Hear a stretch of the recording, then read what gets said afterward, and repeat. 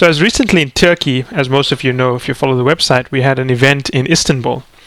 And before the event began, I went out with some of the MBA students from one of the local universities, and also there were MBA students from other schools like Harvard and so on. Then we went to a very, very nice restaurant. I cannot remember the location, and if I could, I probably would mispronounce it. And what was interesting about it is that they had these flat screen TVs around the restaurant, and they were showing fashion TV on the TVs, and high definition television, so the images look very nice. And a few minutes in, this advert came up for the Real Housewives of, I think, Los Angeles or something like that. I can't remember the details, right?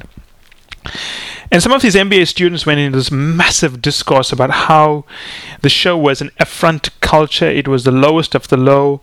They cannot believe that people actually spend money and time to watch the show. These women have nothing better to do. They're just wasting their time. They're wasting their husband's money. They're not being good mothers. They're just in it for the attention. I mean, it was just I think a horrible attack on these women. It came from all sides. It came from the guys who were from the American universities, and the people who were from the Turkish universities as well. And I was listening because I didn't even know what the show was about. And I remember asking someone, have you watched the show? And this was the interesting thing. No one had ever watched the show. Everyone had an opinion. Everyone had pretty much came to a conclusion in terms of what they would of what they thought about the show. They were very passionate about what they believed, but they had never watched the show. And this podcast is all about image management, and it got me thinking about how images are formed. When we manage our image, we are managing what people think about us, right? And we would like to think that people apply common sense. They do their homework before they draw a conclusion. Think about adverts, right? If you've ever worked for Procter & Gamble, P&G, Unilever, and so on, the amount of money that is spent on advertising and advertising research. There's a consumer research commission and so on to determine what kind of factual messages should be put in the ad to get consumers to understand the product. But I think people just draw conclusions based on what they see. I mean, no one had ever watched the show, and they've decided that these people are worthless. And it also reminds me of the American Medical Act that Obama pushed through, recently overhauled the medical system in the United States. And I was thinking to myself, I actually did attend an event for a client, a board meeting, and let me rephrase it, not a client, a former client. We don't do consulting anymore, but we do sometimes sit in at no cost to help clients think through issues. Sorry, former clients. I need to stop saying clients. Former clients think through issues. So, one of my former clients, chairman of a very substantial medical devices company, invited me just to observe and give my input to make sure they were thinking through things correctly. And we're sitting around this room with this entire legal team, and everyone was debating about why the act was going to hurt their business. Another group of lawyers is saying why the act will help the business. And I actually raised my hand and said, has anyone actually read the act? And no one has read the act. They've read other people's interpretation of the act. And one of the things I did as a consultant is always go to the source material. I ignored people. You can put in front of me the world's most famous expert in a subject, but I'm not interested in his opinion. I will go to the source material. It takes me longer, but it gives me more, I think, useful insights, and it gives me a better handle on the information so I can speak like an expert. Now, why am I giving you these stories? One about the Real Housewives of Los Angeles, and the other one about the Obama Act. Well, the point I'm trying to make here is that images and opinions are shaped by irrational decisions, right? They're shaped by the fact that we don't have enough time. They're shaped by the fact that we have preconceived biases that we want to place on individuals whom we may have never met. It is shaped by the fact that sometimes we just don't like certain kinds of people. We don't like women if they look in a certain way. We don't like men if they look a certain way. We don't like certain nationalities. We don't like certain kind of accents. We don't like certain kind of food. The point I'm trying to make here is that when you are thinking about your image and how to manage your image, you must understand that it is a lot more difficult than you think, right? So it is not as if you do certain things, your image automatically improves. To manage your image today is really difficult in the age of the internet, right?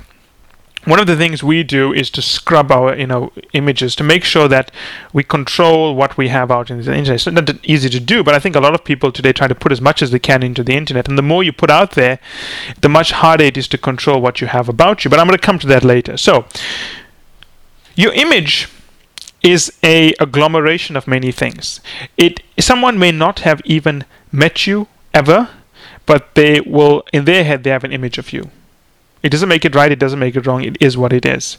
And when you think of your image, I think there's two things you need to think about. You need to think about your reputation, you need to think about your status, and they are different. There was a fantastic course taught at one time at Wharton. I don't think the guy is still there. The last time I was at Wharton, I couldn't find him. But I thought he taught one of the most amazing courses at Wharton. And one of the things he always said was that, there's a difference between reputation and status. Hopefully I'm remembering this correctly. I wasn't in the class, I just met him once at dinner, and he said that, well, reputation is everything you did in the past that gives you your worth today, and he said his status is the way you use your reputation to enhance your place in the social hierarchy. And the sort of zinger at the end is he said that you cannot change your status unless you have a witness. That is one of the primary conditions for improving your status. You need to have a reputation that can allow you access to someone that will change your status, but there has to be a witness. For example, right? Let's assume that let's take a simple example. Let's assume that an unknown singer visited the Prime Minister of Britain to play a song for his family, right? If no one knew about this, the status of the singer doesn't change. So there has to be a witness, right? But clearly the reputation, either good or bad, of the singer, his past reputation allowed him or afforded him access to that network. But there has to be a witness. So always remember this when you are building your image, right? You only change your status if there's a witness. You can sit in front of your desk as long as you want, but if people don't know you are involved and they don't know who you are, your status doesn't change. Remember that you have to go out and do things. And when I say go out and do things, I mean you have to contact people. Your status also changes if people know you know someone else, right? That's how LinkedIn makes its money, basically. If you link to someone important and powerful, and everyone knows you link to someone important and powerful, then by default you become a little bit more important and powerful. But let's not talk about suppositions and assumptions. Let's go into the sort of nitty-gritty of it here. So managing your image, there's two parts to image. There's the unseen side and the seen side. I'm going to talk about this specifically from the viewpoint of our clients, and not just our clients, but other candidates who are trying to either network their way or just to meet consultants. The unseen side is all the interactions you have with someone before they've met you in person. So let's assume you want to speak to a principal from, I don't know, let's say McKinsey in, let's say Sydney, Australia. You send him a mail, right? The first time he knows you exist is when you send him the mail. But he's going to draw a lot of conclusions from that mail. Firstly, the fact that you send him a mail and doesn't call him impacts your image. It allows him to craft a narrative of who you are. What you say in the email crafts a narrative. Are you pushy, desperate? Do you make grammar mistakes? Do you sound like a teenager?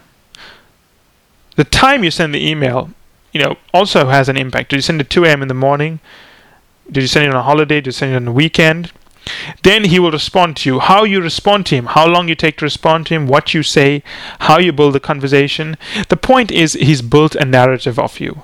Now, what you find very interesting is that, I'm sure you've seen this with yourself as well. When you communicate with someone, the image that you have in your head of them is very different from the image that the person projects when you actually meet them. This is normal with everyone. So what you want to do is you want to reach a point whereby the image you project in person is the same as the image you project when you write and talk to a person virtually, right? And then when you meet the person, obviously, everything comes out. The way you dress, the way you speak, the way you talk, the way you communicate, your mannerisms, whether you perspire, what you order. Do you pay attention to the person you're speaking to, or do you stare at everyone around you when you meet them in person? All of those things build your image, right?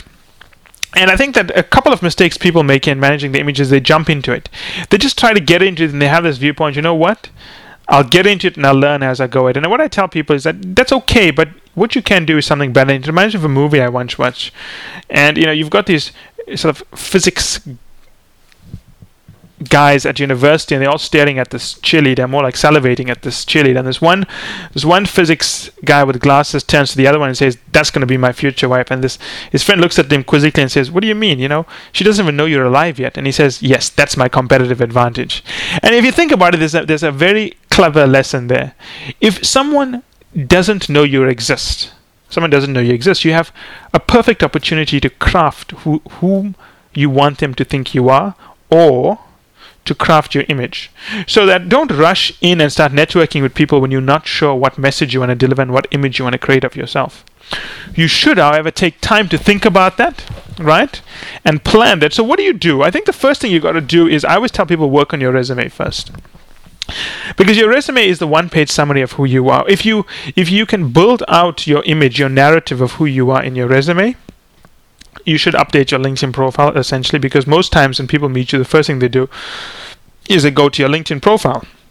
Well, younger people do that anyway. I'm not sure about older people, but most people go to your LinkedIn profile. So work on your narrative, work on the image you want to cultivate, right? That's very important. Think about what do you want people to imagine when they see your resume / LinkedIn profile. And my advice is, when you're getting someone to look at these things, do not give it to a friend or family. They always give you biased advice. Give it to someone who doesn't know you, or someone you've just met and doesn't know you very well, and is going to give you, unbiased advice. So don't jump into the networking. You've got to take time to first understand the image you want to put forward. And then once that is very clear, every time you meet someone, you must realize these are two or three messages you want to consistently deliver. It's a tactic in politics. I'm sure you've seen it, right? For those of you who have followed politics, you know that whenever you see gifted politicians, I wouldn't say all politicians, most of them are not gifted, but as soon as you see gifted politicians, no matter what is raised with them, they find a way to bring it back to the 2 or 3 messages they want to deliver, and they deliver that consistently. Now, very importantly, you don't want to be too much like a politician. You want to answer the questions, but certain things you can learn from them, and that is knowing what you stand for, or knowing what you want your image to stand for, and being able to deliver that, right? And your resume is the same thing. Your resume is delivering 2 or 3 important messages about you. Your LinkedIn profile should be delivering that as well. But when you meet in person, it's a very different ballgame. Because when a person decides to meet you, they've automatically built an image of you, because either through the interactions you've had before they met you, a referral from their friends, seeing your LinkedIn profile, seeing your real resume, they've built an image of you, right? When you meet in person, I find a lot of people are obsessive about communicating perfectly. And I think that, I'm going to use another analogy here. When people obsess about communicating effectively, they're obsessing about the means and not the end. Let me give you an example, right? Let's assume that, the military in the United States is obsessed with building the perfect missile defense system to stop warheads from some, rogue nation in Asia. If you set the question as, how do we build the perfect warhead, the military will miss the point that maybe they should just build better relations with that country so they don't need the warheads. Now, what may seem like this very tangential metaphor, let me explain how it relates back here. If you focus so much on communicating, you miss why you want to communicate better. You should focus, however, on trying to get people to understand your viewpoint, the first thing, and secondly, to help them understand you. That's why you communicate. So when I sit across from a person, when I talk to someone, I don't become obsessive with perfectly structuring my sentences and speaking in this clear way. I don't really care about that. What I think to myself is, okay, this person has asked me a question. How do I answer them as clearly, as crisply, and as simply as possible so that they can understand what I'm trying to say? Secondly, if they try to ask me something, what are they trying to ask me indirectly? And maybe I can give them more information to offer them information that they're really looking for. So when you communicate, Don't worry about trying to, be the smartest person around that table. Do not worry about speaking you have to speak structuredly. But the point is you must focus on understanding. A lot of people think it's okay to sound confusing. They take it's a badge of honor when no one understands them. So it's not a badge of honor. It's a badge, but not a badge of honor. The point is you become so much more effective when you focus on getting someone to understand you. And most people are not interested in that. They believe intelligence is when no one understands you and when you are difficult. So what happens when you get together with a group? There's always a few people who debate with you. Why? Why do people debate, right? If someone doesn't follow my philosophy, so what? They're welcome to follow whatever philosophy they want. So when you communicate, do not become obsessive about changing another person's view. If you are becoming obsessive about changing another person's view, then you've missed the point of communication. The point of communication is to get people to understand you. If people understand you and they still decide they don't want to follow your views, that's okay. So when you're sitting across from an interviewer or when you're sitting across from a consultant, always ask yourself this question: am I answering the questions in the crispest, clearest way and the simplest way that I possibly can, so that they perfectly understand what I'm trying to say, right? And then secondly, when I ask them a question, am I building on what they've said, or am I just trying to sound smart? You never want to sound smart. Now, other things you can do to manage your image here is that, we live in a world of supply and demand. Unfortunately, capitalism does rule. And in a world of supply and demand, time is money, money is time, so that when people meet you, they're automatically deciding whether you will add value to their ecosystem of context or not. And if you come across as desperate, and desperation is anything that shows that time is a problem, or that you need to make a decision immediately, or that you have no options, if you do any of those things, you automatically damage your image. You should always look like someone who has options in life. I stress this point repeatedly. Look like you have options. Even if you don't have options, create options for yourself. But automatically, if you tell someone, look, you know what, I need to get a job within 2 months, I'm going to have no money, they automatically are not going to want you. Sure, a few people may put you through the process. You may even get the job, but most people, 90% of them, are going to decide, you know what, this person is so good, they shouldn't be in this position in the first place. So there clearly is something we don't fully understand. And rather than inviting someone into this firm where there's a part of their profile we don't fully understand, let's not take the risk. Let's take the safe course and not hire them. But the point is, managing image is very difficult, right? And I always tell candidates, before you start networking, be sure of the messages you want to deliver. Understand that everything you do builds up your image, right? And even up to this day, I've got some candidates who will write to me. I'll give them advice, and they'll write back to me the very next day ignoring the advice, or they'll write back to me in a way that I cannot understand. And I've got to go back to them and say, what do you mean by this? Please explain. But they don't realize is that for someone who's really busy to go back and explain and ask them to please explain, automatically the image has changed in my mind because I'm thinking they're not communicating very clearly. So I think that one thing you've got to understand is image is driven by things within your control, out of your control. But what you've got to do is understand that those soft issues like what people think of you, how people view you when you interact with them, either face-to-face or electronically, they all contribute to your image. And what you must understand is that while you're trying to get that face-to-face meeting many times, the virtual communication is deciding whether you'll get that face-to-face meeting. So many people tell me, I appear much better in person. That's nice, but what if you never get the chance to meet someone in person? In fact, for 80% of the people listening to this podcast, you're never going to meet the person you're engaging with in person. You're probably going to do it virtually, speak to them over the phone. So managing this virtual interaction is very important. Now, if you're worried about your image, right, I always tell people, videotape yourself and watch yourself. You'd be surprised about the things about yourself that you realize when you watch yourself videotaped. Some of the things you don't like, some of the things you like, some of the things will shock you. At other times you'll say, I cannot believe I do this. So videotape yourself. Just bring across your girlfriend or your boyfriend, put them across the table from you and have a conversation with them. Keep it unscripted, as always. Just have a discussion. Even if it was scripted, even if you're doing a presentation, you'd be shocked about the things you learn about yourself. I'm sure you've always watched when you go into some of these stores, convenience stores, they have a camera up on the wall, and you always think to yourself, my God, do I look this bad? But that's exactly the way you look to other people. If you're not happy with this, you need to actually change it.